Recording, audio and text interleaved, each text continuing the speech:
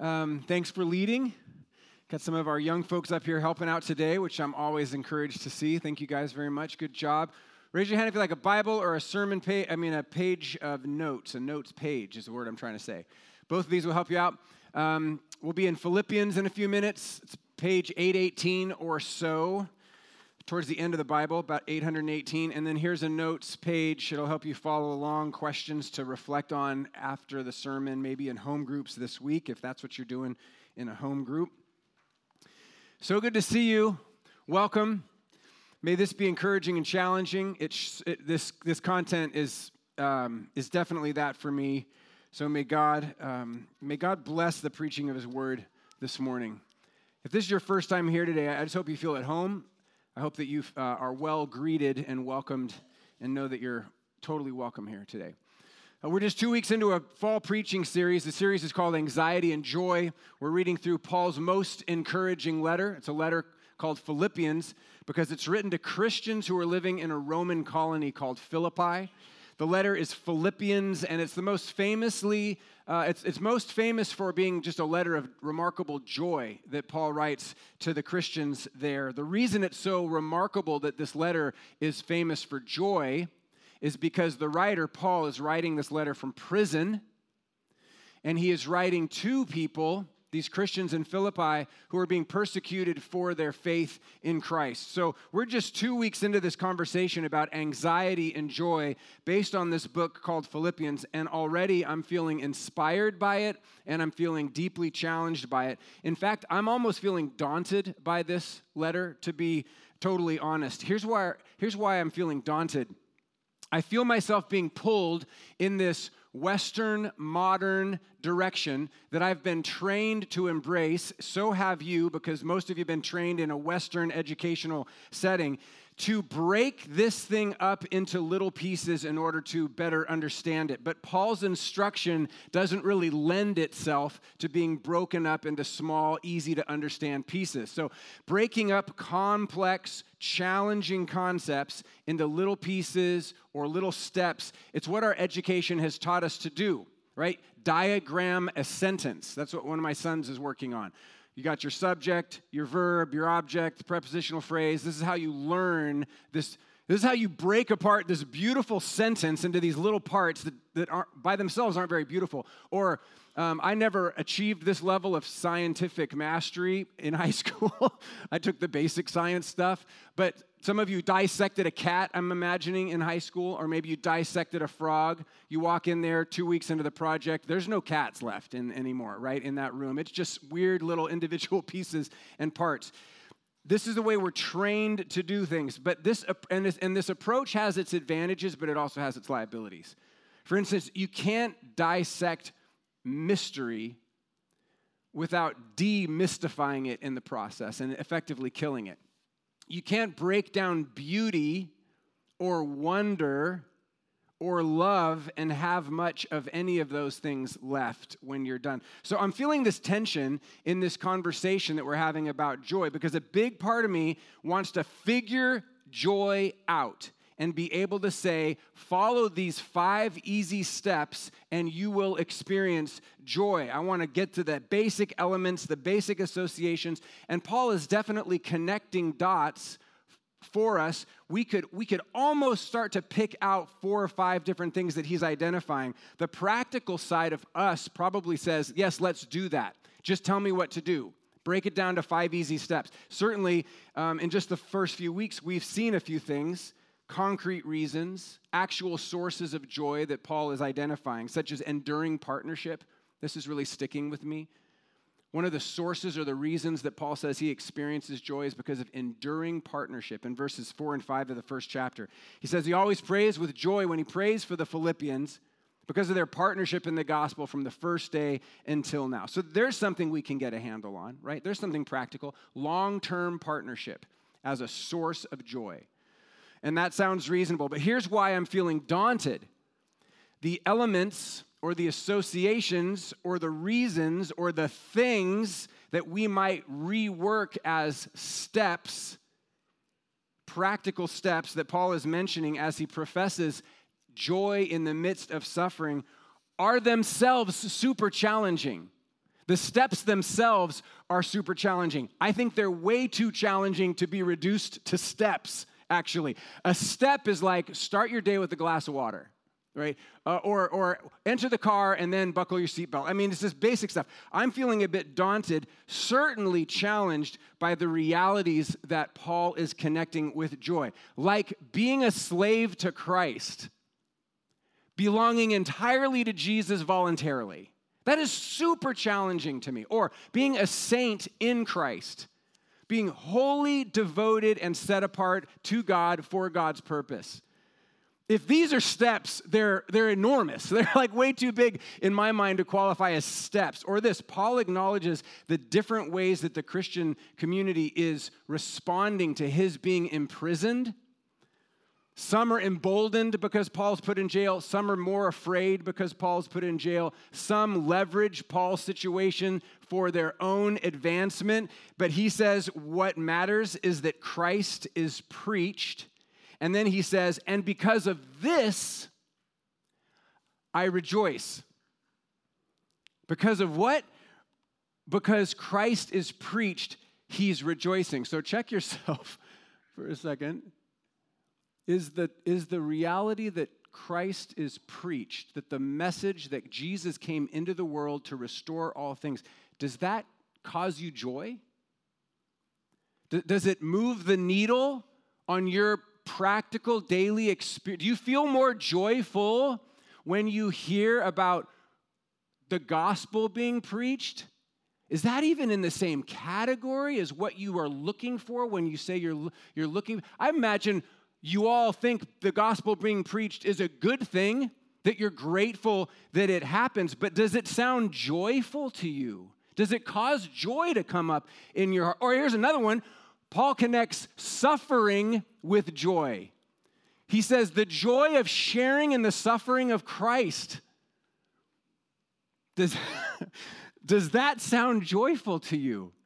My point is this: I'd like to be able to share 5 practical steps to a joyful life, and I suppose, if forced, we could cram Paul's message to fit that Western mold, and we could build a series like that. But what I'm feeling as we read this letter together, I'm feeling 2 things. One, I'm feeling super inspired.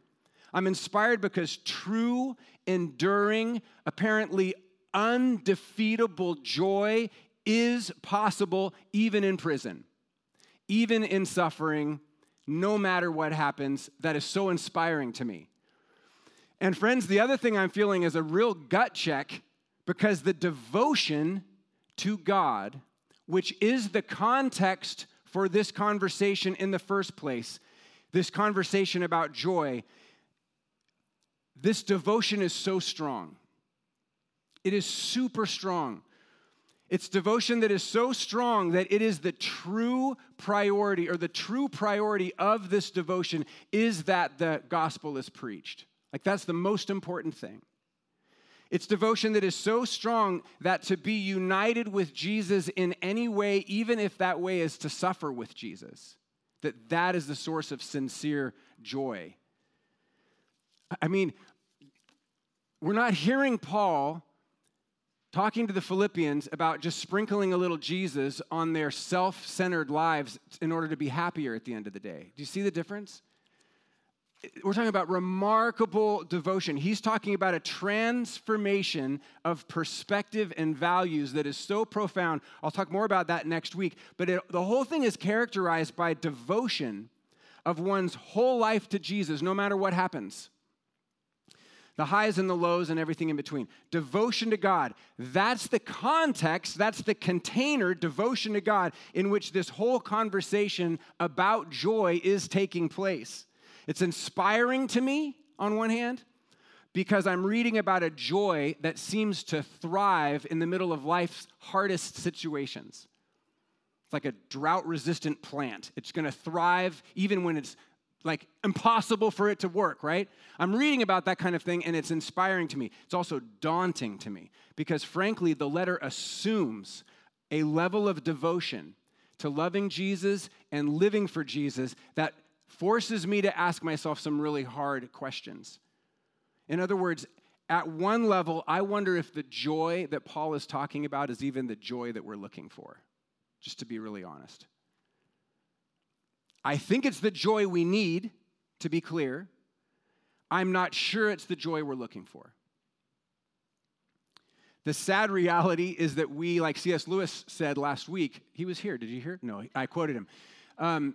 We are far too easily pleased. Like a lot of the time, I'd just be happy with a turkey sandwich. That's really all I want, or the equivalent therein of some sort of spiritual, that's good enough. That's all I'm really looking for. But friends, I have experienced real pain. I've experienced deep pain, so I know what that feels like. And I know I'm going to experience deep pain again.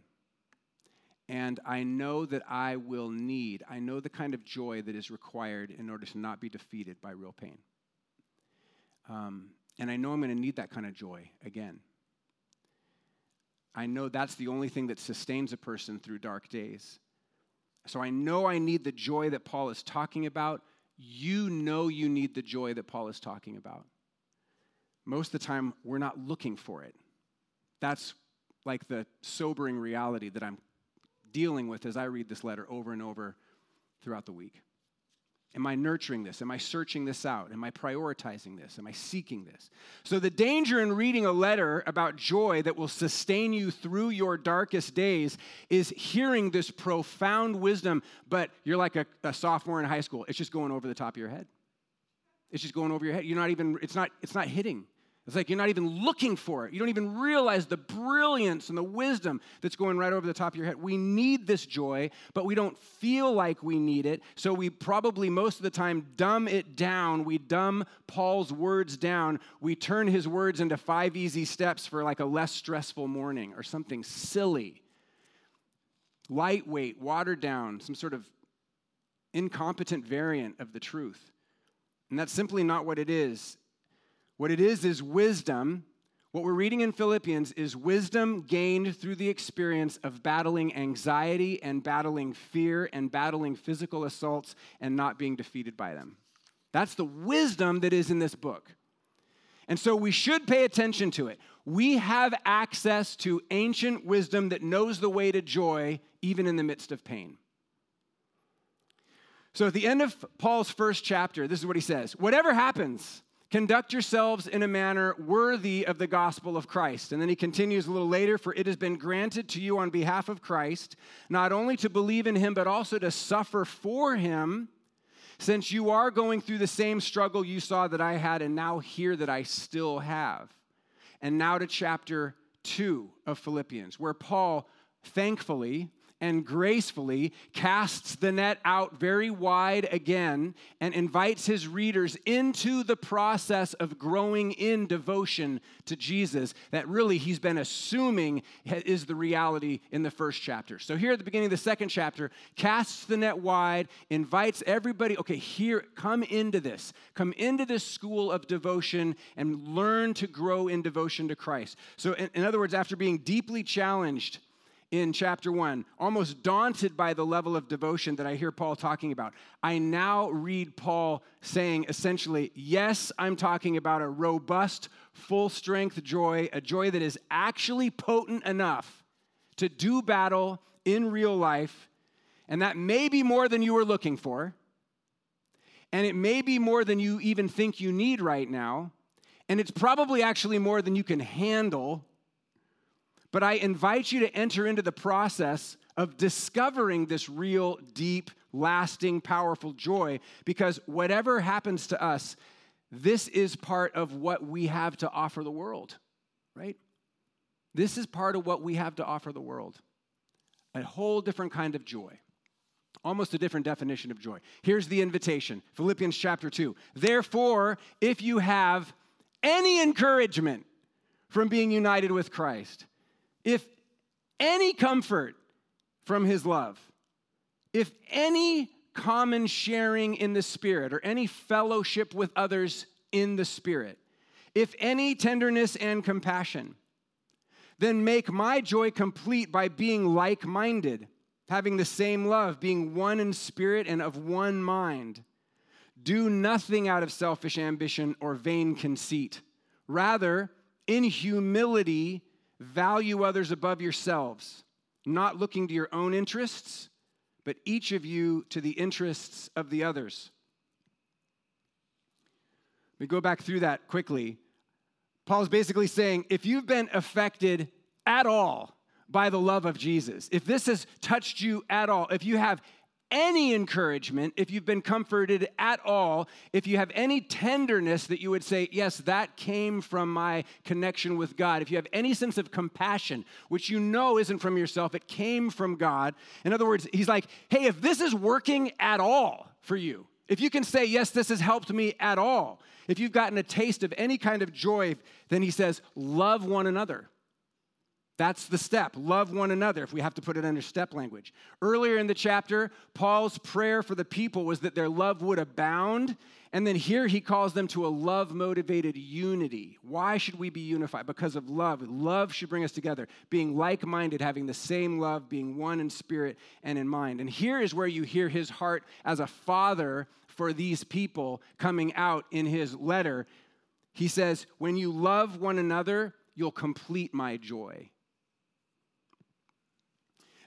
And some of you, I'm just getting to that stage when I see my kids not getting along and not working on getting along, it breaks my heart.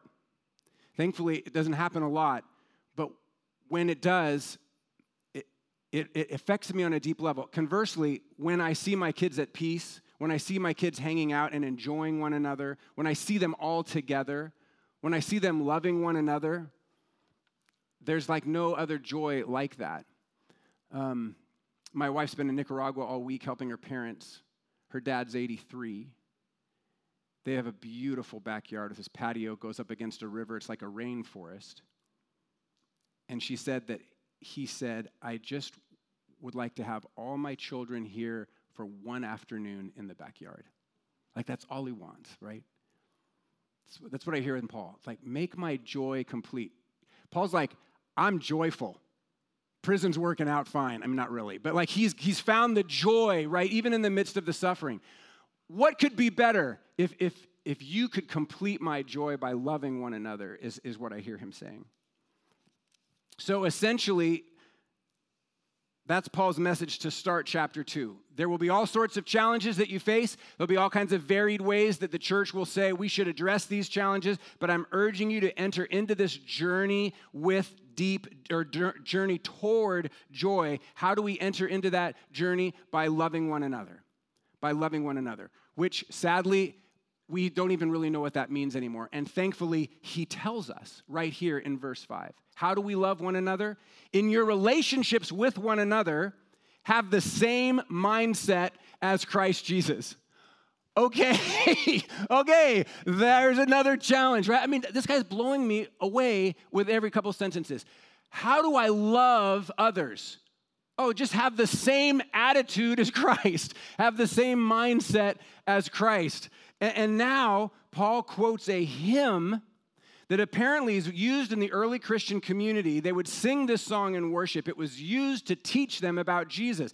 And this hymn that you see in Philippians 2 is one of the most oft quoted and commented on sections in the New Testament because it is such a pithy, succinct, brilliant, condensed exclamation of who Jesus is and what he did in his ministry. I'm sure Paul valued the hymn for its effectiveness in catechesis or in the ability to correctly instruct the church. But here he's quoting this hymn in order to cast a vision for Christian love for the church.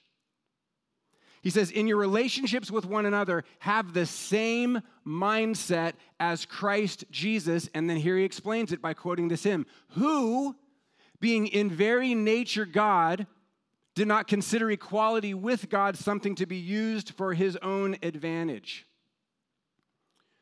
So Jesus, who is God the Son and God the Father, share the same nature. They are of the same substance, or maybe the same essence. They are equal, God the Son and God the Father. And yet, God the Son is not leveraging his own equality with the Father for his own advantage. Verse 7, rather, he made himself nothing by taking the very nature of a servant, being made in human likeness. So Jesus, who is divine in nature, who is God, takes on a second nature, a human nature. When I would teach this to kids, I'd say, Jesus is 200%, right? He's all God and all man. He takes on this human nature. That's what we celebrate at Christmas. And then verse 8, being found in appearance as a man, in other words, you know him because he showed up as a human. That's why we even know him. He appeared to us as a man, which required what? He humbled himself, becoming obedient to death, even death on a cross. So what we're reading here, friends, in these first, 3 verses, is like the steepest possible descent. It's like a diamond route. It's like straight down. We start with God and we end up death on a cross. The Creator takes on the nature of the created, is then humbled, experiences death, and death on a cross. The giver of life submits to death. I mean, it's remarkable. Jesus is the Word through whom everything is created, and yet he becomes a victim of state-sponsored assassination and the worst form of public humiliation, like he's just a common man. Why is Paul telling us this? Because in our relationships with one another, our attitude, our mindset, Paul writes, it should be the same as that of Christ. Who did what specifically? Who humbled himself profoundly. So here's where the rubber hits the road, right? When love requires you to choose humility, isn't that really when it gets real? When love shifts from that Valentine's Day, wedding day to, now I have to choose humility. Now I have to take the humble place. Paul is advocating for a love that is expressed in true humility. When you're right, but it's not about being right, it's about being loving. And so you humble yourself. Why? Because that's what love does according to Jesus. It humbles itself. That is Christian love. That is Jesus' love. It's love that humbles itself. But she doesn't deserve it. It's totally irrelevant, right? It's totally irrelevant. None of us deserved this love. While we were still sinners, Christ died for us, Paul says in Romans. It's not about merit. It's never been about merit. Whether you deserve it or not, or he or she deserves it or not, it's totally irrelevant if you're defining love in Christian terms. But he's so rude. Okay, rude is not right, but it doesn't change the Christian response, right? We're still called to the same kind of response. Paul isn't talking about what you deserve. Paul isn't talking about situational ethics. Paul is talking about the mindset of Christ. He's talking about the attitude of Christ. He's talking about being consistently moved by love. Jesus himself humbled himself and became obedient to death, even death on a cross. We have this massive drop, this huge descent. In theology books, this hymn is diagrammed like a big letter V. And we just went from the top to the very bottom, and now Paul begins the ascent. That was the descent of Christ, and now here's the ascent. I won't take a lot of time to comment on this. Let me just read verses 9, 10, and 11. Therefore, God exalted him to the highest place, gave him the name that is above every name, that at the name of Jesus, every knee should bow in heaven and on earth and under the earth. That's everywhere. That's everyone. And every tongue acknowledge that Jesus Christ is Lord, to the glory of God the Father.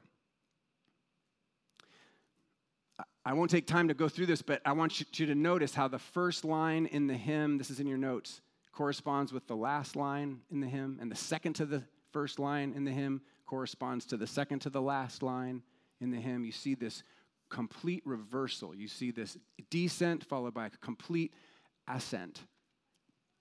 All right, let me say this in conclusion. Why is this hymn included at this point in Paul's letter about anxiety and joy?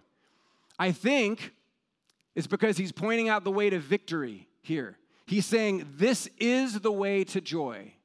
He's saying humility is the way to joy. Humility is what God rewards because it is the way of Jesus.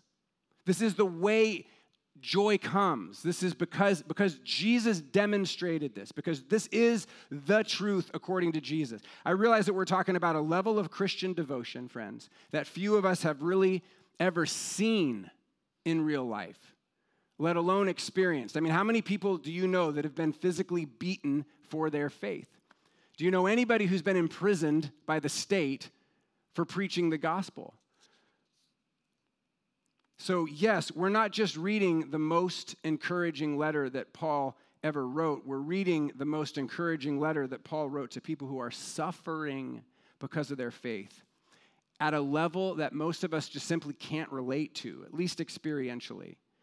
I once heard a Northern California preacher preaching this text and give as an example of suffering the hit that his 401k had taken during the recession. You know, God bless him. He was trying to make it relatable, and I felt like he had no idea what Paul was talking about. And I realized that I have no idea what Paul is talking about either, experientially. I've never suffered for my faith like he is, like those who are reading this letter are. But here's what I'm taking away from this, friends, and here's what I invite you to consider as well. If you have any encouragement from being united with Christ, I do. Yes, I have encouraged. Do you have any comfort from his love? Absolutely. I do. Have you been in prison? No, I haven't. I have no idea what that would be like. But I have received comfort in hard situations. Do you have any common sharing in the Spirit? In other words, do you have fellowship with others simply because they also love God? Yes, I do, and I value that. There's great encouragement that comes to me through the fellowship. Do you have any tenderness? Do you have any compassion? I would say, yeah, there are glimpses of it that show up, and it's from God. I've experienced. So what should I do? I've tasted that, Paul. If that's what we're talking about, yes. That net is really wide. I don't get the devotion that you're talking about on a lot of levels here, but that net is real. Yes, I've experienced this, so now what do? He says, love one another. Love one another. And I got to go, how? Because some of the things that I'm doing that I think are expressions of love are not being perceived as loving. Some of the criticism I've received in the last couple of years have been because my efforts have not been perceived as I had hoped they would, which reveals that, frankly, there are certain people in certain situations I don't even know how to love.